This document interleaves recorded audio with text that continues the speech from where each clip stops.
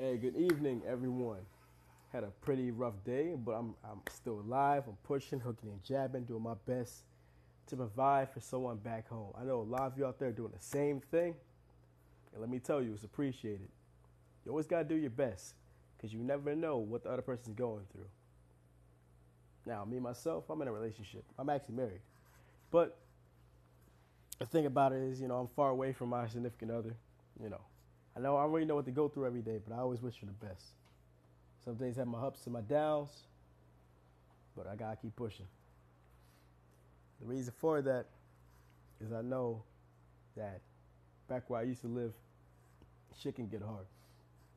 Excuse my language. And 72.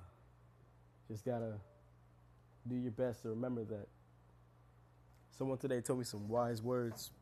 He's pretty high up there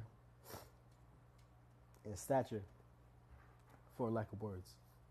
He told me, no matter how powerful you get, how many stripes you get in your collar, how much money you make, or how many people you lead, you never forget where you came from.